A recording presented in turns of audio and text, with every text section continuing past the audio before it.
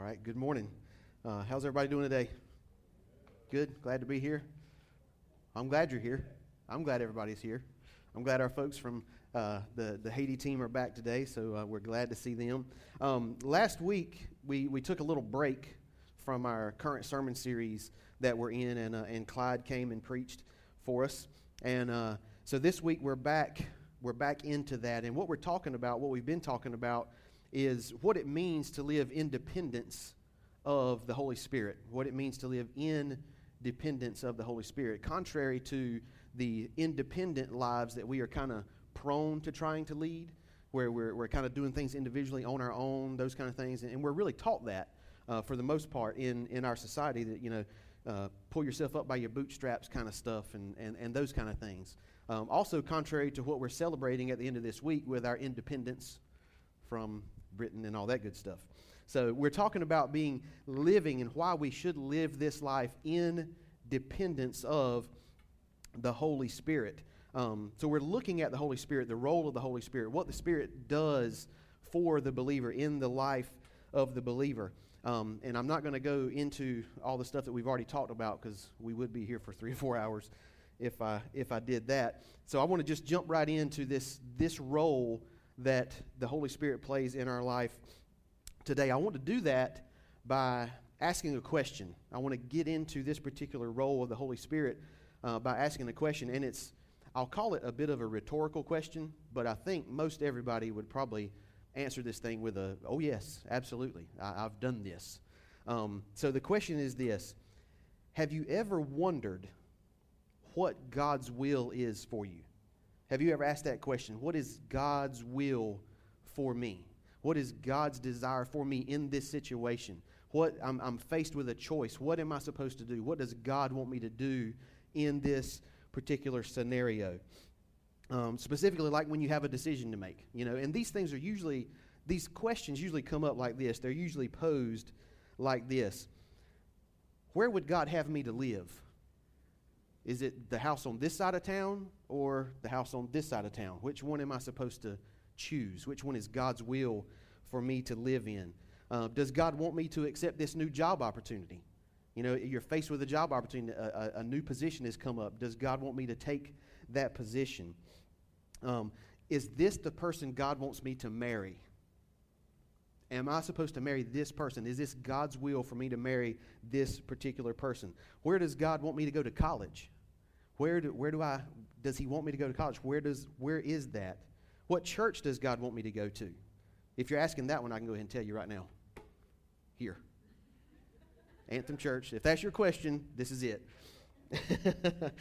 But anyway, we could go on and on and on with a plethora of questions just like that, where we're faced with a decision, we're faced with a scenario, and we got to make a choice, and we're asking ourselves, what does God want me to do here? What am I supposed to do in this situation? What direction does he want me to go? But at the root of all those questions, it's the same. It's what is God's will for me? And then we don't usually stop with what is God's will for me here. It's if I make the wrong choice, what's going to happen? If God's will is for me to do this, but I don't do that, what happens? Am I now outside of his will? Am I now outside of any blessing that he may have had for me? Is he up there shaking his head like, man, what did you do that for? That's the kind of things that conjure up in us where we start asking those kind of questions.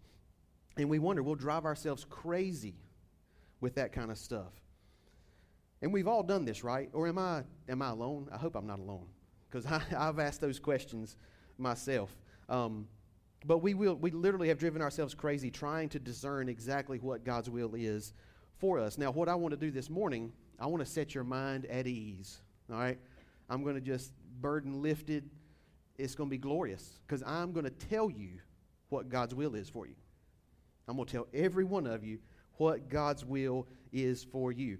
Now, what I want you to do, and this is the only passage I'm going to call your attention to, but I want you to open your Bible up to 1 Thessalonians. 1 Thessalonians. The answer to that question, what is God's will for me, is one simple verse of Scripture. One simple verse of Scripture. Actually, it's not even a whole verse. It's a portion of a particular verse of Scripture. 1 Thessalonians chapter 4, verse 3, the very first part of that passage of Scripture. And it says this. Paul, writing to the Thessalonians, says, "For this is the will of God, your sanctification."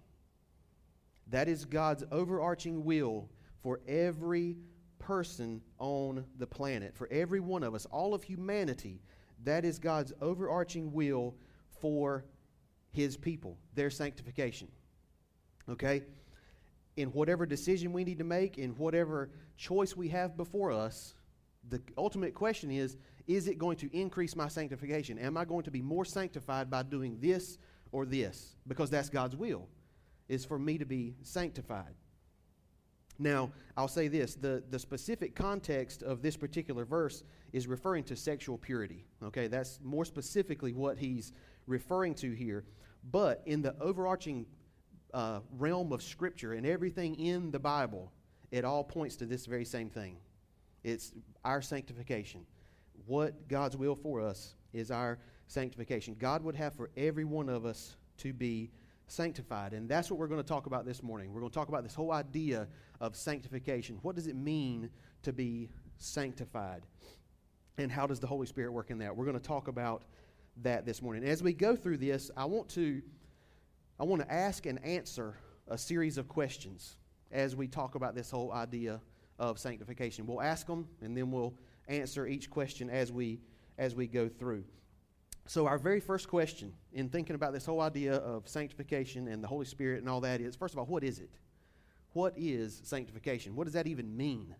That's not a word that gets thrown out a whole lot these days, right? So the word sanctification, it comes from two Latin words, okay? This is where I'm going to get a little, what's the word I'm looking for? Smart? I don't know, whatever. Anyway, like educated sounding or whatever. Anyway, sanctification comes from two Latin words. The first word is sanctus. Sanctus, and that word means holy. Sanctus means holy. The second word is fecare. These are two Latin words. Fecare meaning to make. You put those two words together, you get sanctification. To make holy. That's what the word sanctification means. At its root, at its very core, at its very simplest form, that's what the word sanctification means. Again, that is God's will for every single one of us. He wants us to be holy. He wants us to be holy. He wants us to be pure and right and spotless and blameless, separated from anything evil or sinful, undefiled. Ultimately, this means like Jesus. That's what God wants. He wants us to be like Jesus. That's what He wants for us. That's what His will is for us. Now, Peter makes this point as well in 1 Peter chapter 1, verses 14 through 16, when he writes it like this. This is how he says that God's will is your sanctification. He says, "As obedient children, do not be conformed to the passions of your former ignorance. But as He who called you is holy, you also be holy in all your conduct. Since it is written, you shall be holy, for I am holy." So according to this verse, according to these verses here that Peter writes, not only is our sanctification something that God wants, it's something that He demands. He commands it. He says, you shall be holy. It's not an option. It's not a suggestion. It's not like, hey, this is a good idea. You might want to try to be holy. That's not what He's saying. He's saying you shall be holy. It's a declaration. It's an imperative.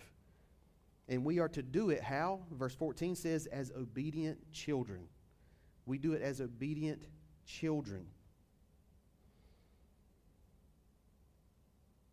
So the point there is that we play a part in this becoming holy as well. Okay? We play a part in this whole scheme of things. And here's how the theologian Wayne Grudem, he describes sanctification like this. This is how he describes sanctification. Sanctification is a progressive work of God and man that makes us more and more free from sin and like Christ in our actual lives. Sanctification is a progressive work of God and man that makes us more and more free from sin and like Christ in our actual lives. So sanctification is a progressive work. It's a moving thing. It's not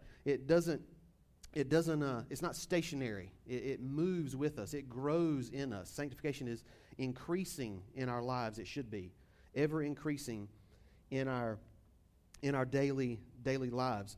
I would say that it's evidence. Our sanctification, the fact that we are increasing in Christ's likeness, is evidence of our salvation. Does that make sense? It's evidence of our salvation. It's what shows evidence that you have indeed been saved, that you do truly acknowledge Jesus as Lord and Savior, because He's affected your life. He's changed how you do things. He comes in, He makes you different.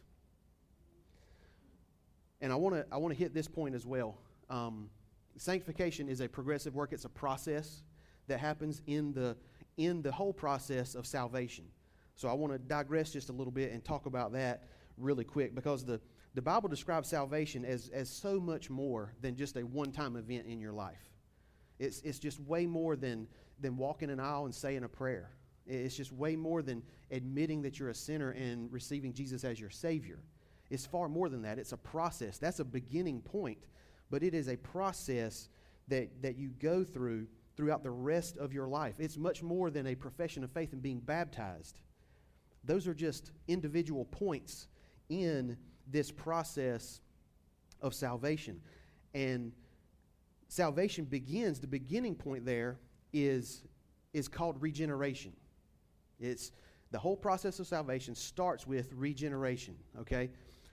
This is what happens when God opens your heart to the fact that you are a sinner, that who is in complete and total opposition to God. You recognize this. He opens your heart to realize this, and you understand your position as a sinner in opposition to God. But He not only does that, He also opens your heart to the love that He has displayed through His Son Jesus on the cross.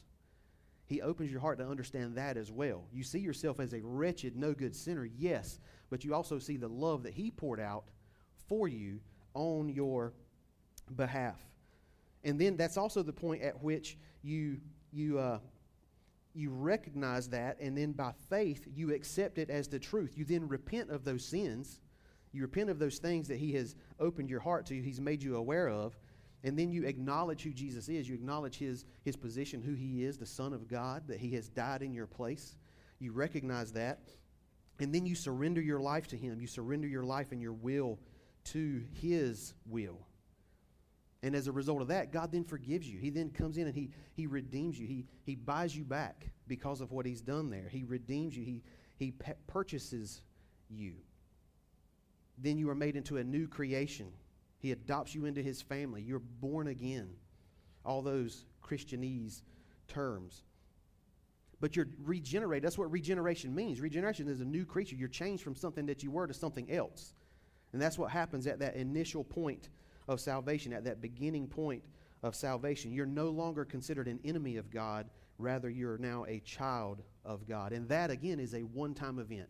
That happens and it's done. Regeneration, you're done. The next part of this process is called justification. Justification and regeneration really happen kind of in conjunction with one another, kind of at the same time. They're not necessarily two separate times, but justification and regeneration happen. Justification is when God declares you innocent and righteous before Him. So you are now justified. You are now changed from being an enemy of God again to a child of God. He declares you innocent and righteous. And He does that because of the innocence and righteousness of Christ. He imputes Jesus onto you. That's justification. He now makes you right with Him, whereas before you were not.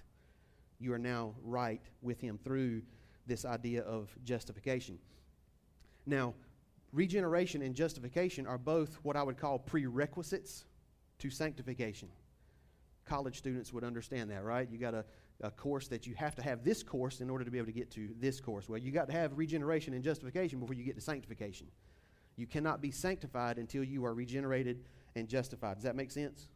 Everybody follow me there? So they're prerequisites. They have to happen beforehand. So all in all, this is a process. This is a process. And then the sanctification process is when you start growing in your relationship with Christ. And the process then ultimately ends with glorification. So you got regeneration, justification, sanctification. That happens all through this life. And then glorification happens at the end of this life, or when Jesus returns. That's when we will be glorified, made perfect, right, all that kind of stuff, and be with Him forever. So again, sanctification is just one part of this whole process of salvation. But unlike regeneration and justification, it progresses. It gets bigger, greater in our lives. It increases in our lives. And that increase, that constant change in our lives should be evident, should be one of those things that people see, that we can kind of measure it, so to speak. So we saw earlier, just a second ago, that there's a part that God plays in our sanctification. Ultimately, He is the one orchestrating all of it. We'll talk about that in just a second. But we also have a part to play as well. Okay, look at what Wayne Grudem said again. He said that sanctification is a progressive work of both God and man. Okay, so what this means is that we each have a responsibility. We each have a role to play. And that leads us into our next question. So now we've answered what sanctification is. The next question is, what is the role of the Holy Spirit in our sanctification? What is the role of God in this whole thing? Now clearly, since God is the primary worker of our salvation, we do not come to Him on our own. He is the one that quickens us. He's the one that makes us alive. He is the one that comes to us. He approaches us and draws us to Him. He does that. He is the worker of our salvation. It stands to reason that He would also be the primary worker in our sanctification as well. He is the one orchestrating all of this. He's the main character, let's say. And we learned in the first sermon of this sermon series that we're in that it is the Holy Spirit who is the gift of God. The Holy Spirit is the gift of God given to us to dwell in us. At the point you become regenerated, the Holy Spirit comes and dwells in every believer. He becomes your helper. He is sent to be your helper, to live this life here on earth, to help you grow in your sanctification. And let's face it, we need that help. We need that help. You may not, I do. I know I need it because I am very prone to going my own way and doing my own thing, doing what I want to do. I will do that in a heartbeat. I've got to have the Holy Spirit there to help direct me and help guide me. So we need some help. We need some help, right? I would say check that. We need a lot of help. I would say no, check that too. We need so much help that we can't even do it by ourselves. We need God to do this stuff in us. We need Him to work in us. So our question now is, what are those things that the Holy Spirit does in us? What are some of the things that the Holy Spirit works in us as He's helping us grow in our sanctification? Now, there is a myriad of things that we could talk about right here. I'm only going to do two. All right? I'm going to talk about two different things just really quickly, as much as we can here. So our question is, what does the Holy Spirit do? What is that? What exactly is the role of the Holy Spirit in our sanctification? And to help shed some light on that, we're going to look at just, like I say, a couple of different scriptures. The first one is John chapter 16, verses 7 and 8. John chapter 16, verses 7 and 8. And John writes this. This is actually Jesus talking. Nevertheless, I tell you the truth. It is to your advantage that I go away. For if I do not go away, the Helper will not come to you. But if I go, I will send Him.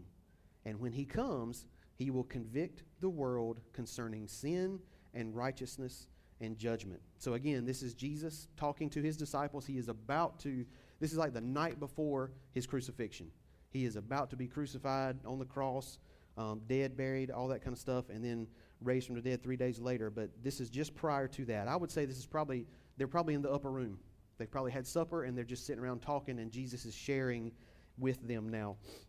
And He refers to the helper in verse 7. Okay, so this helper that He's talking about, we learned a couple weeks ago again that it's actually referring to the Holy Spirit. That is who specifically He is talking about. And He says what the Holy Spirit is going to do. He's going to come. He's going to send the Holy Spirit. And the Holy Spirit is going to come and convict the world concerning sin. Okay, that's the first thing he says he's going to do is convict the world concerning sin. And that's what I want to kind of focus on for just a couple seconds here. There's a couple of different meanings for the word convict. Conviction can be like in the idea of sentencing, like you've been convicted of a crime and now a sentence has to be handed down.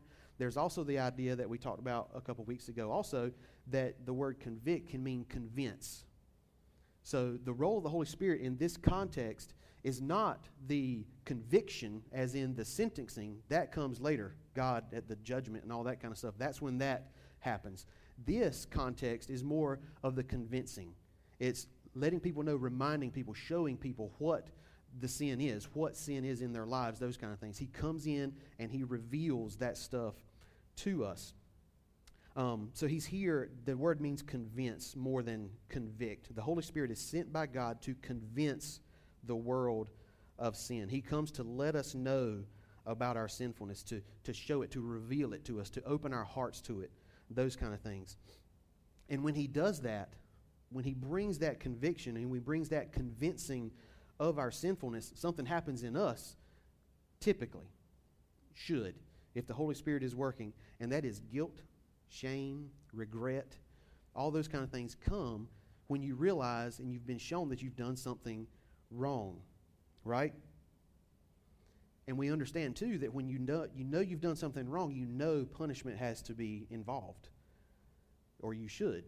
I mean, you break a law, punishment comes, right? There's consequences for those kind of things. So it stands to reason there would be punishment for sin against God as well. So what that does, the Holy Spirit coming and convincing us of sin, shows us a need for a Savior. Does that make sense? You realize, wow, we've done something wrong. We are liable to be punished. We are absolutely guilty. We need to be punished. We need a Savior. If I'm going to get out of this, I need a Savior. We need to be rescued. Okay, so the Holy Spirit is the means by which God, one, opens our heart to these things and opens our heart to our sinfulness, but he also opens our heart to our need for a Savior. And without the Holy Spirit coming in, we would not understand those things. So he comes to convince the world of sin. The next role, the second thing I want to talk about, is found in 1 Corinthians chapter 6, verses 9 through 11. And Paul writes this to the Corinthians. Or do you not know that the unrighteous will not inherit the kingdom of God? Do not be deceived. Neither the sexually immoral, nor idolaters, nor adulterers, nor men who practice homosexuality, nor thieves, nor the greedy, nor drunkards, nor revilers, nor swindlers will inherit the kingdom of God. And such were some of you, but you were washed, you were sanctified, you were justified in the name of the Lord Jesus Christ and by the Spirit of our God. So in these verses, what we see is that by the Holy Spirit, through the Holy Spirit, we are not only convicted of our sin, convinced of our sin, he washes us clean. He washes us clean of those things as well. Okay, so he's not only sent to just convict us of those things and tell us who we are without God, but he washes us, okay? Washes us of those sins that we are convicted of, that we are convinced that we have committed. It is the Holy Spirit who washes, sanctifies, and justifies. Notice the verb tense in verse 11, okay? Look at the verb tense in verse 11. Everything mentioned there is past tense. I think that's a point to be considered, all right? Because he gives a list of some nasty stuff, right? And he says, such were some of you. Were some of you. They were washed. They were those things. They had been those things. They are now washed. They are now sanctified. They are now justified. The Holy Spirit, upon their regeneration, has washed them clean of those things. So, the implication of that is, if you've been washed, don't go getting nasty again. Stay clean. Try to stay clean at least. Do your best to stay clean. Parents, I know you understand this. You just gave your kid a bath. Don't go get nasty again. You don't want them to do that. So I know you understand what I'm talking about here. Okay, so that's what he says. Just don't go get nasty again. Stay away from that stuff. Stay clean as you can. And I would say that the same is true for us today. The Holy Spirit continues to work the same way for us in both of those scenarios. He convicts us of our sin. He convinces us of our sin. He also washes us clean of the filth and the nastiness that is the sin in our lives. So our responsibility now then, and those are just a couple things. I mean, we could go on and on and on and talk about how the Holy Spirit renews us and how the Holy Spirit just does all these different things in us as believers. And it all just points to the fact that we cannot live this life alone. You cannot live a sanctified life. You cannot do these things by yourself. We literally could go on and on, but we don't want to be here for 3-4 hours like Rick said a few minutes ago. So, long story short, we need to turn away from those things. We're washed, we're convicted, we're washed clean. Turn away from those things. And that then brings us to question number 3, our third question of the day. What then now is our role in sanctification? We've answered the question, what is sanctification? What is the Holy Spirit's role in sanctification? What is our role in our sanctification? Okay, one more time. Grudem's quote, sanctification is a progressive work of God and man. We don't get a free pass, all right? We don't get a free pass on this one. There is a role that we play in our own sanctification as well. It is a twofold role. It has two sides, all right? The first one is a passive role. The first one is a passive role. This is the role we like, all right? This is the part of our sanctification that we like, because this is the part where God is still working in us. We're just looking to Him to work. Does that make sense? We're looking to God to work in our lives. The passive role is that we understand our dependence upon God to truly sanctify us. We recognize that. We understand that because we know our own sinfulness and those kind of things. It's not something that we can do on our own. We understand that God's involvement is absolutely crucial. It is necessary, that we can't do it by ourselves. And what we do is, in that, we ask Him to work in it. We ask Him to do those things. We go to God and say, God, please sanctify me. Please make me these things. Look at how the psalmist writes this. And I wasn't sure who wrote Psalm 119, but that's where it comes from. I think it's David, but I'm not certain. But Psalm 119, there's a handful of verses here, 33 through 40, that I want us to read together so you can see kind of what this should look like in our lives. So the psalmist writes, starting in verse 33 of Psalm 119, "Teach me, O Lord, the way of your statutes, and I will keep it to the end. Give me understanding, that I may keep your law and observe it with my whole heart. Lead me in the path of your commandments, for I delight in it. Incline my heart to your testimonies, and not to selfish gain. Turn my eyes from looking at worthless things, and give me life in your ways.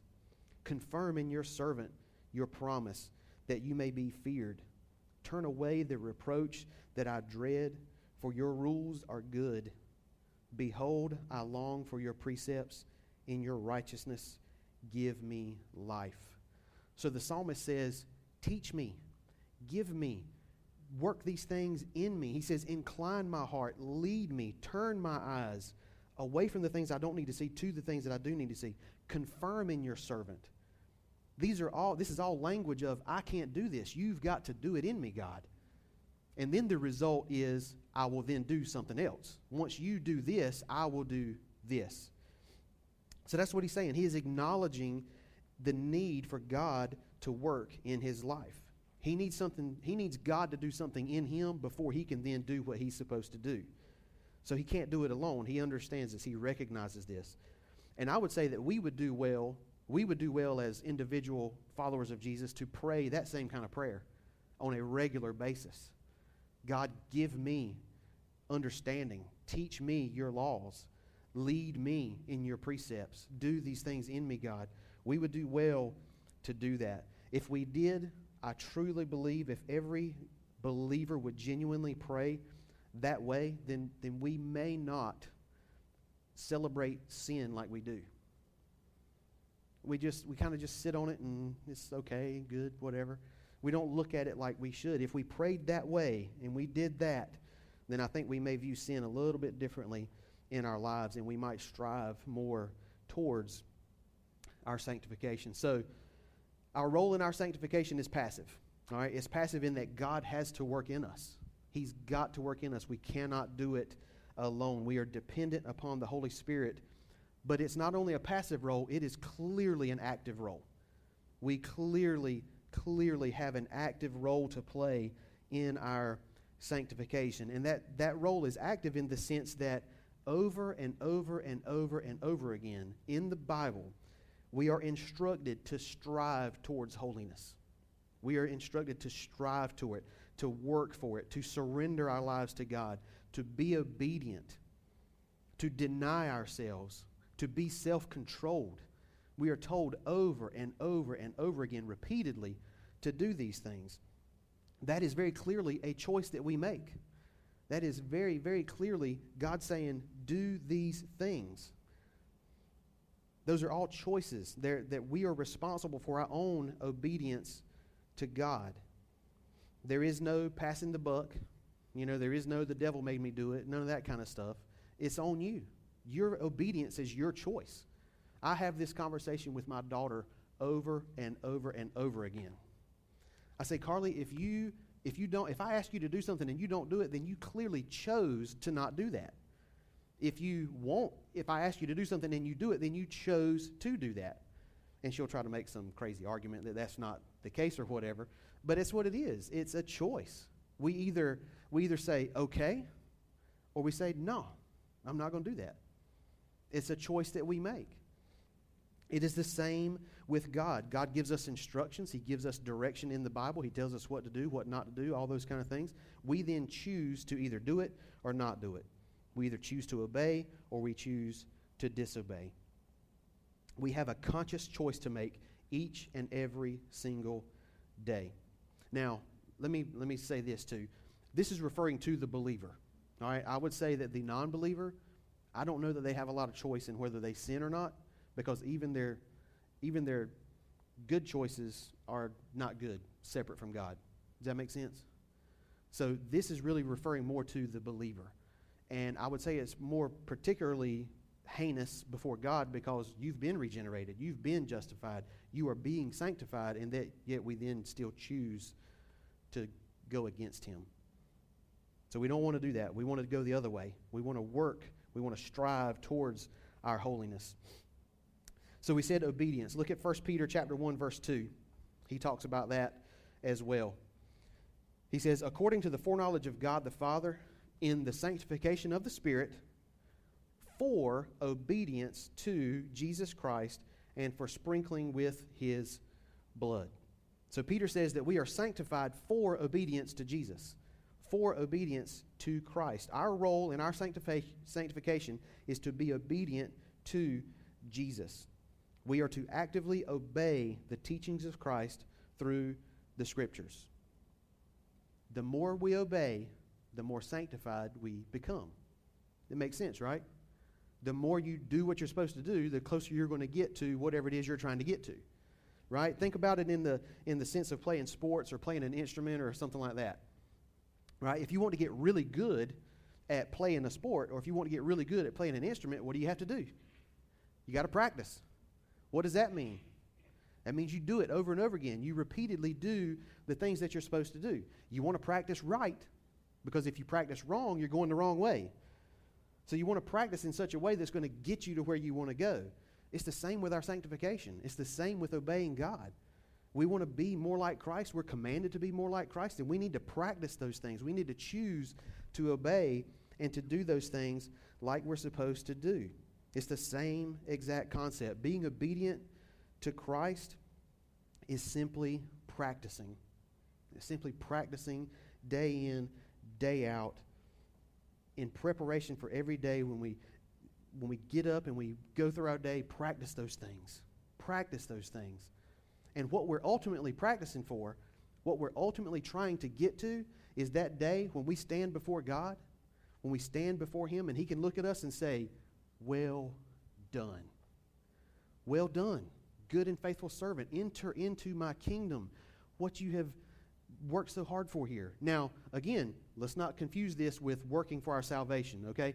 This is working from our salvation. This is working out of regeneration, out of being saved, not a earning of it. It's a working because of. Does that make sense? I don't want to confuse anybody here that our obedience earns us anything. Our obedience is a result of our salvation. But we want to hear God say that. We do want to hear him say that. What we don't want to hear him say is, and who are you? And I see you did a whole bunch of stuff, but you did that without me. Therefore, I don't know you. So you need to depart. That's a warning that we find in Scripture in Matthew chapter 7. I don't have that one, but that one just came up. We don't want to hear him say that. We want to hear him say, well done, well done. So in order to practice right, in order to practice the right way in being obedient, that requires self-denial. That requires self-denial. Look at Luke 9:23. This is Jesus talking again. And he said to all, if anyone would come after me, let him deny himself, take up his cross, and follow me. Deny himself. Turn away from the things that you want so badly. Turn away from those things. Turn to my things, the things that I want you to do. Take up your cross and follow me. Paul said it like this in Romans chapter 6, 12 and 13. Let not sin therefore reign in your mortal body to make you obey its passions. Do not present your members to sin as instruments of unrighteousness, but present yourself to God, or yourselves to God, as those who have been brought from death to life, and your members to God as instruments of righteousness. So over and over and over again in the Scriptures, we are instructed to deny ourselves, not to give ourselves over to the passions of our flesh, those things that we really, really, really want to do because they come natural, but the Holy Spirit is saying, no, you need to turn away from that. We need to turn away from those things. And if we do those things, if we do obey our passions, then we are hindering our sanctification. Our sanctification requires self-denial, us turning away from the things that we may want. So the question then is, how do we do that? How do we make that happen? How do we deny ourselves? Look at Romans 8, chapter 8, verse 13. One verse here. For if you live according to the flesh, you will die. But if by the Spirit you put to death the deeds of the body, you will live. Okay, so by the Spirit, the Holy Spirit, the Spirit of God working in you, you put these things to death, the things that are wrong and that are the sins in your life, you put those things to death, then you will live. What he's saying here is, put sin to death, kill it. Kill it. Kill the deeds of the body. Essentially, it's make war. You're at war with yourself. We got to fight. We got to fight hard in this battle. Okay, we got to fight against our flesh. We got to fight with the power of the Holy Spirit in our lives. We got to fight to resist the devil. If we do that, he will flee from us, James tells us. We got to fight against those tricks that he tries to lure us in with. We got to fight like crazy people, y'all, all the time. I mean, and it's not just a go into battle every now and then thing. This is a daily thing. It is a every day, all day long thing we've got to fight. And it's hard. It's hard and it might hurt. It's not always going to be fun, that's for sure. But Jesus never said it was going to be easy or fun even. But if we fight anyway, and we fight because we care more about what God thinks because of what he's done for us than we care about our own selves. That's why we do that. Now this fight, I want to say this too. This fight that we got to do, and it's a struggle. We got to fight with everything in us. This is referring to your personal sanctification.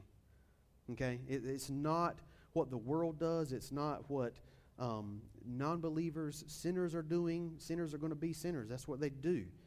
This is for believers. He's talking to believers here. We've got to fight with everything in us for our own sanctification. And it's not going to be easy. It's not going to be a simple thing, but it is absolutely, totally a necessity, and it is required that we do it. And that's going to bring me to our last question of the day, last couple of questions, really. A few questions I'm going to ask as we kind of wind down and wrap up. So these are things I want you to just ask yourself as we think about what we've talked about, what sanctification is, what the role of the Holy Spirit is in our sanctification, what our role is, those kind of things. And the first one is, has salvation begun? This is what I want you to ask yourself. Has salvation begun in me, or do I want it to begin right now? Where do you stand there? Can you say that salvation has begun in you, or do you need it to begin right now? And maybe that's where you need to start. I don't know. Could it be that just a real, genuine relationship with Jesus is where you need to begin? Because until that happens, all the rest of the sanctification stuff doesn't matter. We got to have that initial part. And again, only you can answer that question. No one else can answer it for you. And then the last question is, the last series of questions here. If God's will is, for me, is sanctification, being made like Jesus, is that being worked out in my life? Can I say that is happening to me? Can I say that I see sanctification happening in me? Can I see my growth? Can I see my movement towards Christ-likeness? Am I beginning to sin less and less? Now, be assured, you are never, ever, ever going to reach sinlessness in this life. It is not going to happen. You cannot do it. It's just not going to happen. That happens, like I said, at glorification. But do you see movement that way? Is there evidence? What proof do I see of that in my life? What areas are there that you may need to be more obedient in? What areas are there that you may need to turn away from? Things that the Holy Spirit is convincing you of a sin somehow that you need to turn away from? Is there an area you need to surrender to God? Are you taking a completely passive role to your sanctification? This is what we talked about a couple weeks ago, the whole kind of let go, let God mentality. That's a completely passive role in our sanctification. We can't have that. Is that the kind of mentality you have towards that? Or are you taking an active role in your sanctification? Are you fighting? Are you fighting that good fight that Paul talks about? And then the last question here is, where would I like to see more evidence of sanctification in my own life? Where would you like to see more evidence in your own life? So I want us to just think about those things as we just kind of bow your heads, close your eyes, and the praise team is going to come in just a minute. Just think about those things. Ponder on those for just a minute or so here, and see how the Lord would have you respond this morning. And then I'll pray, and then, like I said, the praise team will come and lead us this morning.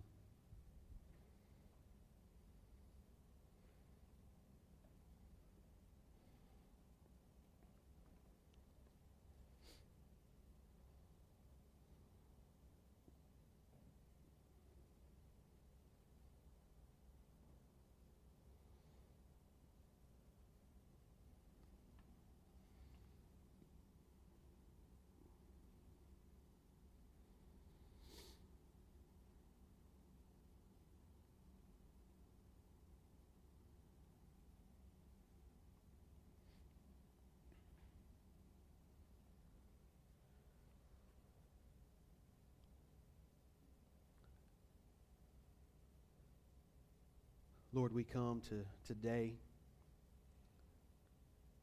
acknowledging, Lord, our complete and total, utter dependence on you.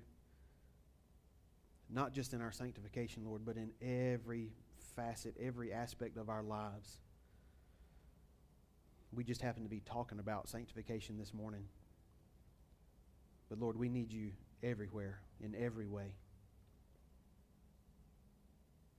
But Father, as we do think about